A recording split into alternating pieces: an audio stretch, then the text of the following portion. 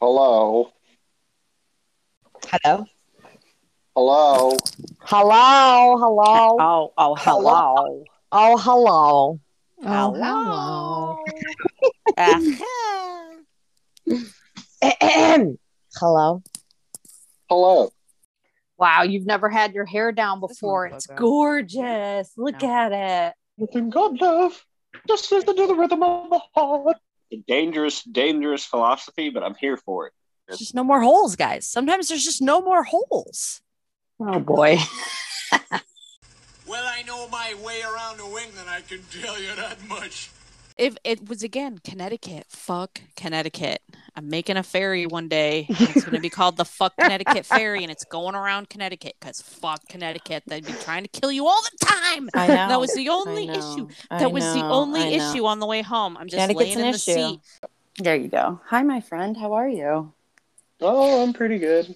Yeah. I got a scaly arm. I really don't want to talk about that. Too bad for you, Becca isn't here because she might want to talk about that, but I do not want to talk about a scaly arm. You sure? I'll send you like pictures and stuff. I will gladly send you a bucket of puke comes out of my body when I look at said pictures. I mean, that'd be kind of worth it. It'd smell horrible, but it'd make me laugh. Did I ever tell you that about Salvador Dali? No. You know, the painter or the artist? Yeah, I'm aware of who he is. I just don't know. Yeah, so he was like way into poop.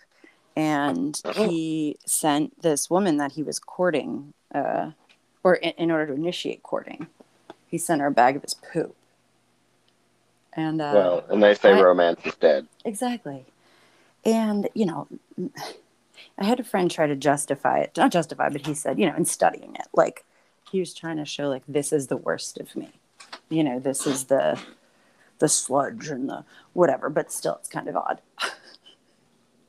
Yeah, I mean, I guess you can interpret an artistic meaning from that, but like you're into poop, corpophagia, or scatophilia, but it seems still gross. Sorry, it gets you sick, and it smelled bad. Have you ever Google Salvador Dali's picture right now, just so you can see what he looks like? I don't have to. I already know. He's got the crazy mustache. I know. So imagine getting that guy's poop in a box. So hot and sexy. So then, you know, the like, whatever famous Italian museum people are like, hey, we want to have a Salvador museum. He's like, cool. I want to make it out of poop. And they're like, Salvatore, like, no. We draw the line. We're not going to get a poop. He's like, okay, hear me out, okay? We'll make a building out of normal stuff, and then we'll smear poop all over it. Huh? And the museum people are like, why do we deal with artists?